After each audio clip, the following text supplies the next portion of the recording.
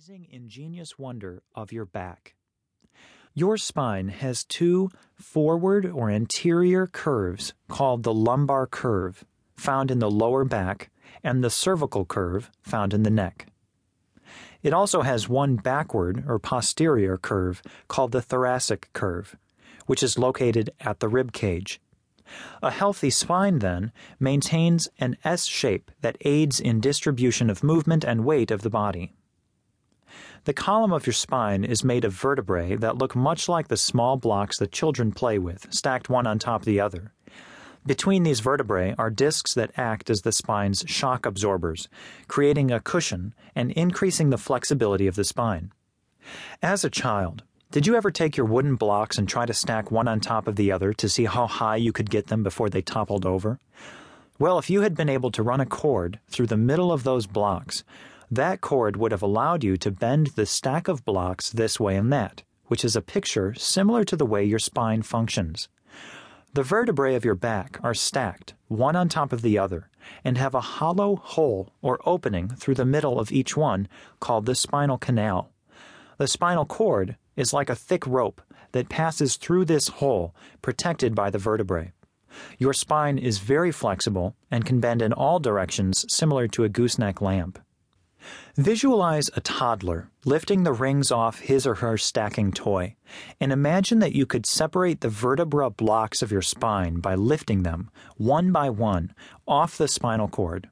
You would also need to lift off the disc, shock absorbers that lie between the vertebrae and protect you from pain and injury. There would be 33 vertebra blocks, which are divided according to function into 5 divisions of the spine. Your spine is divided into 5 distinct areas that enable it to accomplish 3 different functions. These divisions are cervical spine, thoracic spine, lumbar spine, sacrum, and coccyx, or tailbone. The first division, the cervical spine, contains 7 vertebrae that support your neck. Below the cervical spine lies the thoracic spine, which contains 12 vertebrae that support the ribs. The lumbar spine contains 5 vertebrae and is located in the lower back area. Below the lumbar spine is the sacrum, which consists of 5 fused vertebrae. And below the sacrum is the coccyx, or tailbone, which is composed of 4 very small fused vertebrae. The lumbar vertebrae are designed and located to carry most of your body's weight. That is why most disc herniations occur between the lower lumbar vertebra, L5, and the first sacral vertebra, S1. Since degeneration and pain in the back often begin in the discs, it is important to understand how they function. At the center of each disc is a soft, spongy material which is made up mainly of water.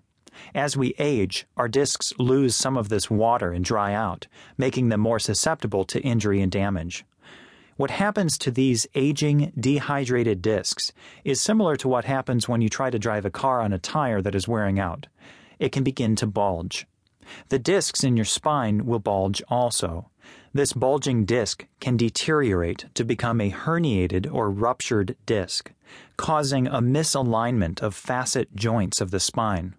This condition can ultimately lead to the development of arthritis of the spine as well. At night, when we sleep, there's no pressure on the discs, so the gel within the discs actually swells a little, causing you to be slightly taller each morning.